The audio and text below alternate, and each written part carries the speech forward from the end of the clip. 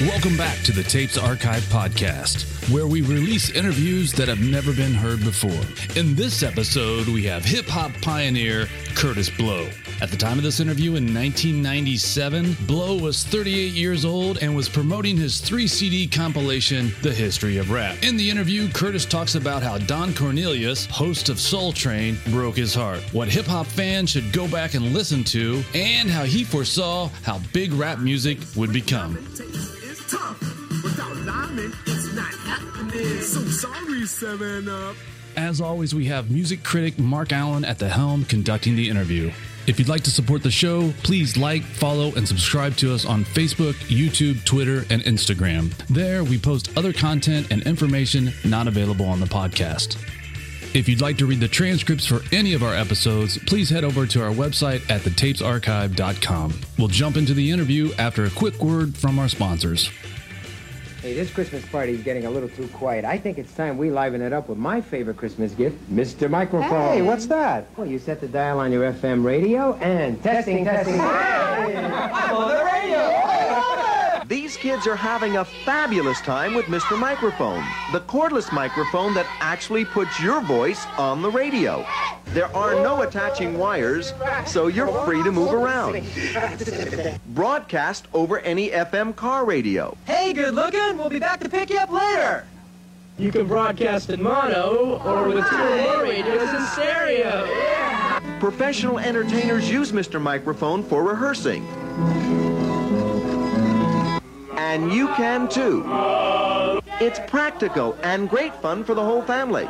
And for only $12.88, they really make great Christmas gifts.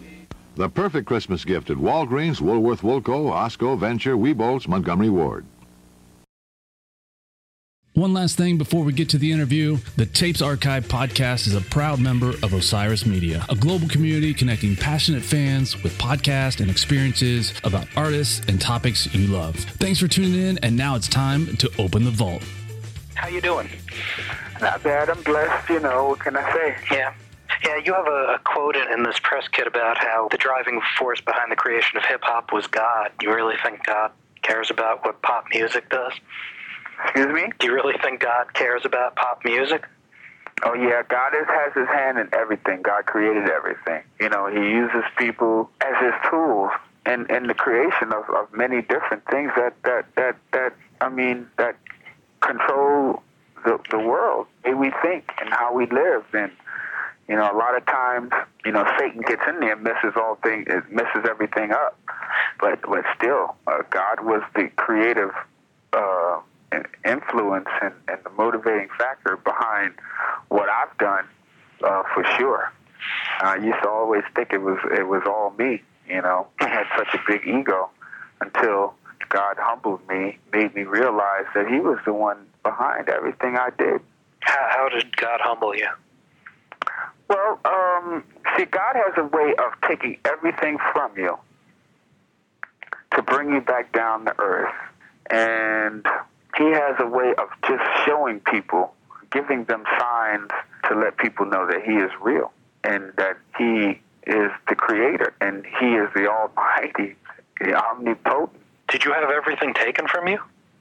Well, let's put it this way, Yeah, without getting too personal. Yeah. Huh? Without getting, I don't want to, barge into your personal life. Let's put it this way. The music industry is a very up and down industry.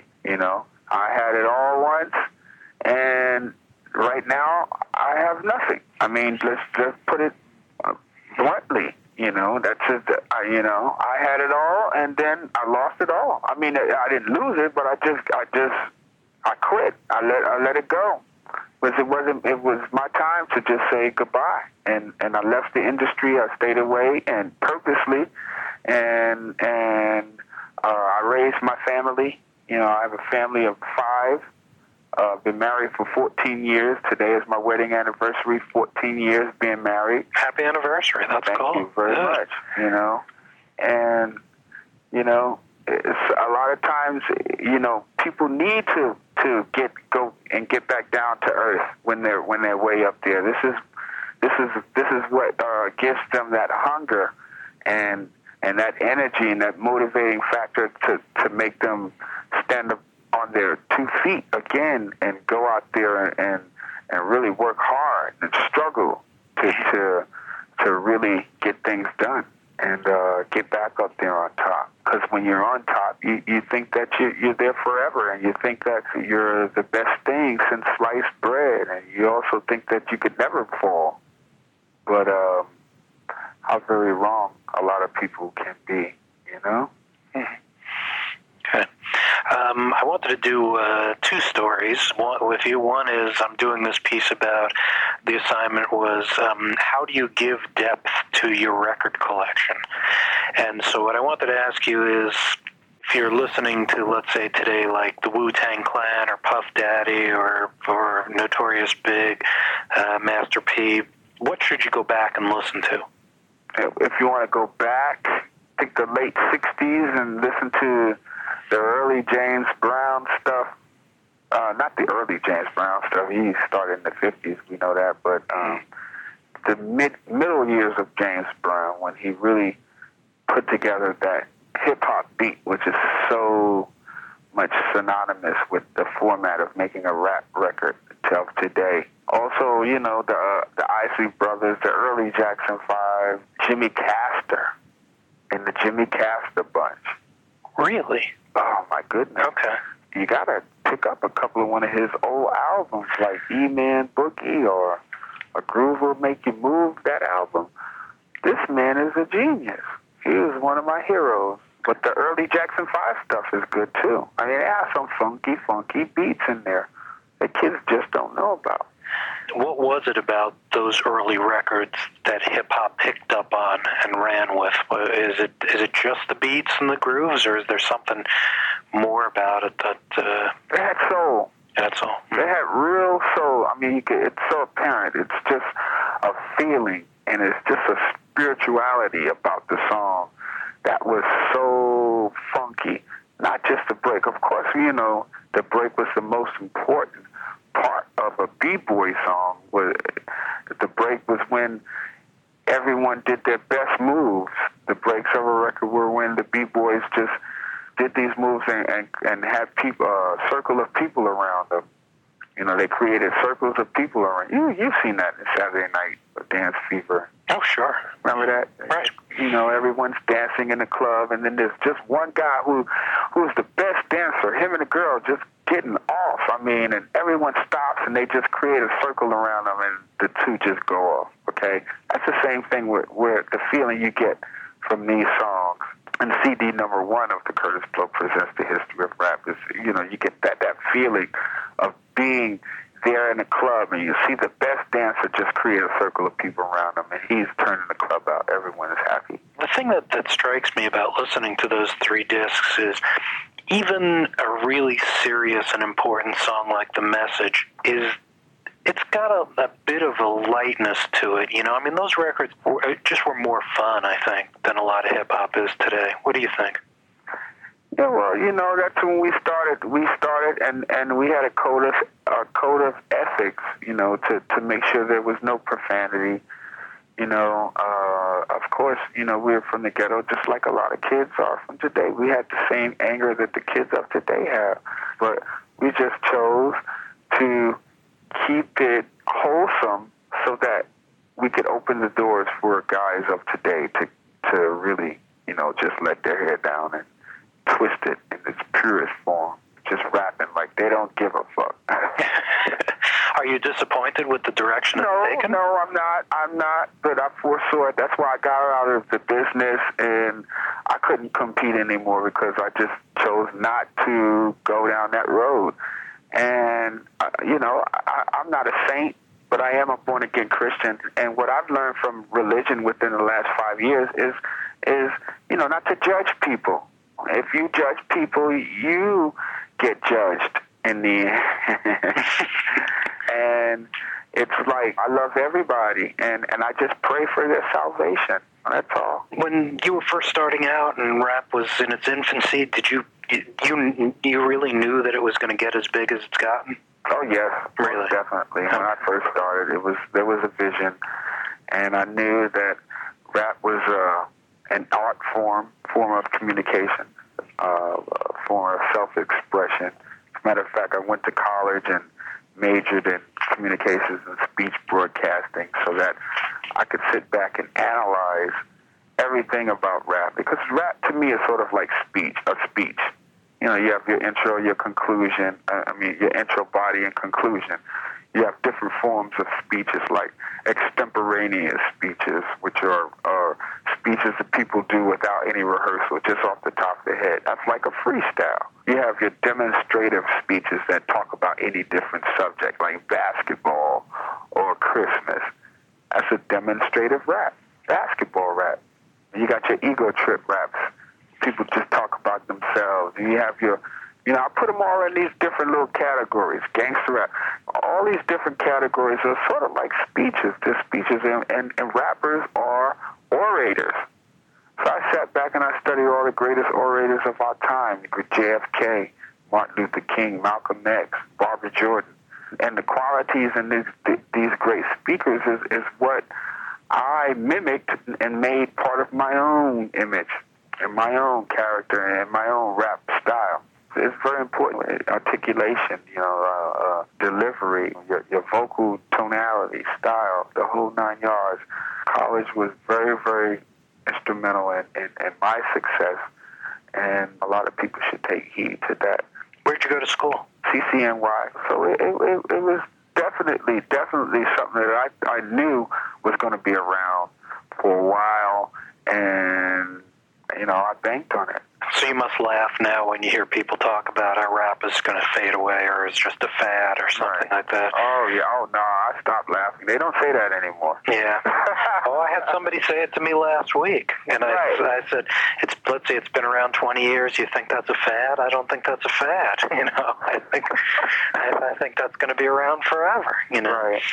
One of the things that you do in the liner notes is you list off some of the major influences in the creation of hip hop, and you mention there are a bunch of them that I had never heard of, and I must admit to being a lily white guy at times. But I'm just wondering, how do you feel? Are you surprised? Do people generally know, like Pete DJ Jones and Cool DJ Herc? I mean, are these names that are well known? Nah. No, okay. I mean, maybe Cool Herc is about the most well-known, or Grandmaster Flash and Bambaataa. Right. People generally know those guys. Yeah, I knew that. The other seven? Nah. No. Okay. People don't know Pete DJ Jones was just as big as, if not bigger than Cool DJ Herc. And, people generally don't know that there were two different categories or two different markets in early hip-hop. See, people don't know that hip-hop was around 7 years before the first record came out. And within those 7 years, there was two different markets. There was the ghetto disco rapper, and then there was the B-boys. I mean, the ghetto disco was the B-boys, but then there was the middle-class black disco. That's where Pete came from. And a lot of the ghetto B-boys, the B-boys don't acknowledge the disco rappers, because they want to keep the whole history to themselves. In all actuality, we are all pieces of a puzzle. You got to put all those pieces together in order for you to get the full picture, and the full picture of hip-hop. A lot of people don't know that. A lot of people don't know about Pete or even, Hollywood, Chiba, Lovebug Starsky, guys like that. They don't get the credit, and that's exactly why I put this series together, because if you talk to any one of those guys alone, they'll say, I'm the man, I did it. I'm the one that was the most important. Sugar Hill said, well, if it wasn't for us, the rest of you bums wouldn't have a job. Talk to Cool Herc, he won't give up props to the Sugar Hill Gang or Pete DJ Jones. You talk to Run DMC, they're talking about before us, and before 1983, hip-hop didn't matter. Ooh. You know what I'm saying? Things like that. Everybody thinks they're the man, and they are the ones that put the most into this thing. And that's not even true. It was a combination of all of us together, everybody's efforts together, pieces of a puzzle. Why do you think that rappers typically don't have long careers? I don't know. I don't know. I don't know. That's a very, very, very good question.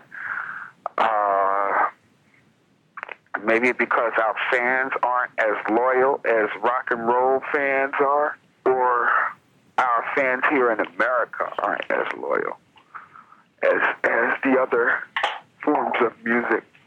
Like, for instance, in Germany, I can tour Germany and sell out 2,000, 3,000 seaters anywhere in Germany at any given time, just on my old stuff. That's because the people are loyal. We need to get loyal. We need to, instead of saying, oh, he's old, he's washed up, you need to honor that man because they have been through it, they've survived, and they've lasted. They've proven themselves. Our people should think about that. If you toured the United States right now, what would happen? If I toured the United States right now, I don't know. Some places I might get 5,000, 6,000, 10,000. Some places I might get, 200 or 300. It's very, very different. There are markets, different cities where I'm really, really hot. People really, really, haven't forgotten. And then there are others who just don't give a hoot. And that's just the sadness of the business that we're in. I ain't mad at nobody.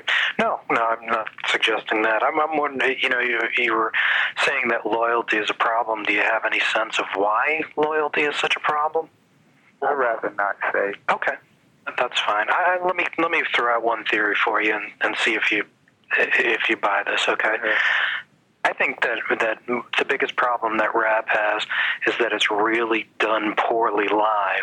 I've seen I've seen very few good rap acts live. I mean, people who do such interesting things with their records can't do it live. What do you think? I'm not asking you to address people, but that idea. Wow. I never really thought about that. But if you think about it, you very well may be true. I mean, all in history, throughout history, if you look at the great groups that perform live, those are the ones that sell the most albums. And if people keep coming back to their shows, that is correct. That's maybe one of the reasons why I've done 10 albums. One of the very few. There are a handful of us who have more than 10 albums. Wow, I got a pretty good live show. That may be it. For example, I just saw the Wu-Tang Clan the other night, and I think they do some real interesting stuff on their records, musically and creatively, and they're good rappers. Live, there's 6 of them with open mics, and they're stepping on each other, and the only tracks that are coming out are bass and drums, and they sound terrible. So it's just an idea. Anyway, let me see, a few other things I wanted to ask you if I can. Sometimes I get this question from a lot of people, and I'm sort of at a loss to answer it. Maybe you can explain it.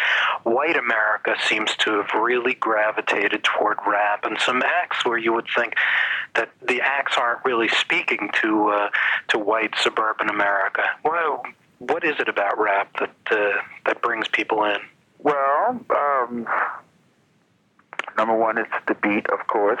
The beat, it will move you. Number two, it's basically that rebellistic self-expression type rap, like just rapping like they don't care. And a lot of kids, identify with that. They relate to a lot of the problems that these urban kids, go through.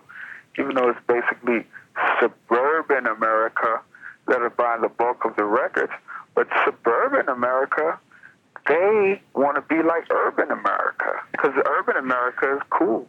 The have-nots. The haves always want to be like the have-nots. They have the expression, the slang. They always are on the front lines of creating new fashion, and it's just hip. Because when you get all those people together in one place, when it's really crowded like that, that's where most of the creativity comes out of. That closeness of that tension. When was the first time that you remember rap being co-opted for commercial purposes? I have the first national commercial on Sprite, and that was 84, I believe. And when they approached you about it, did you have any qualms about doing it? No. No, okay. When was the first time that you remember hearing somebody criticize rap for being too violent or misogynistic or any of the other things that they criticize it for. Somebody doing a diss rap? No. I just mean like right now. I mean, C. Dolores Tucker and William Bennett are out there all the time, criticizing rap. But I'm wondering, how long ago was it that people started criticizing rap? Oh, the beginning. At the very beginning? Oh, at the very 79, 80. Really? Yeah. Was it anybody national, or was it just?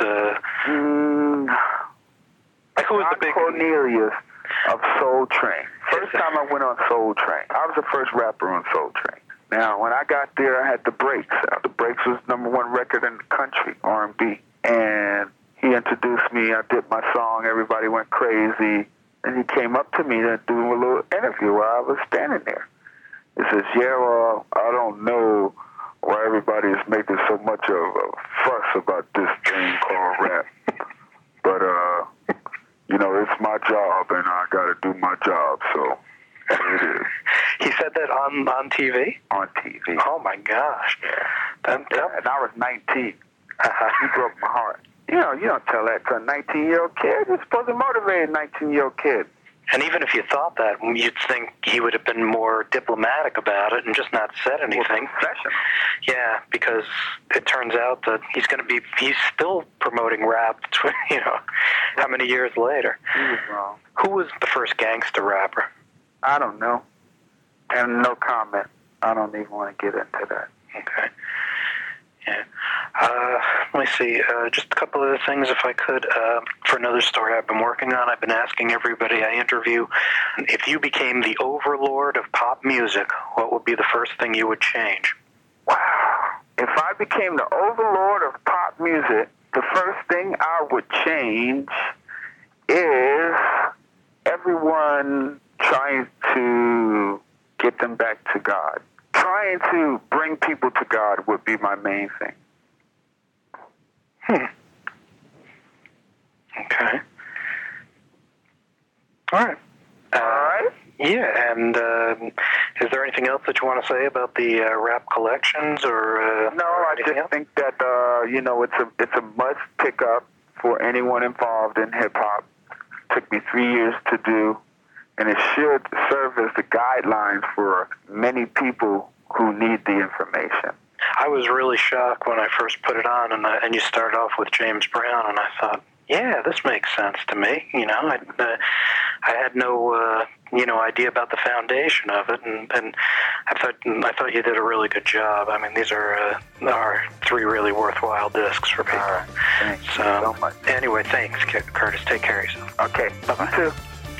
Hey, thanks for listening to the Tapes Archive podcast. Please remember you can always find more information about the show and the individual episodes at our website, thetapesarchive.com. Until next time, the vault is closed.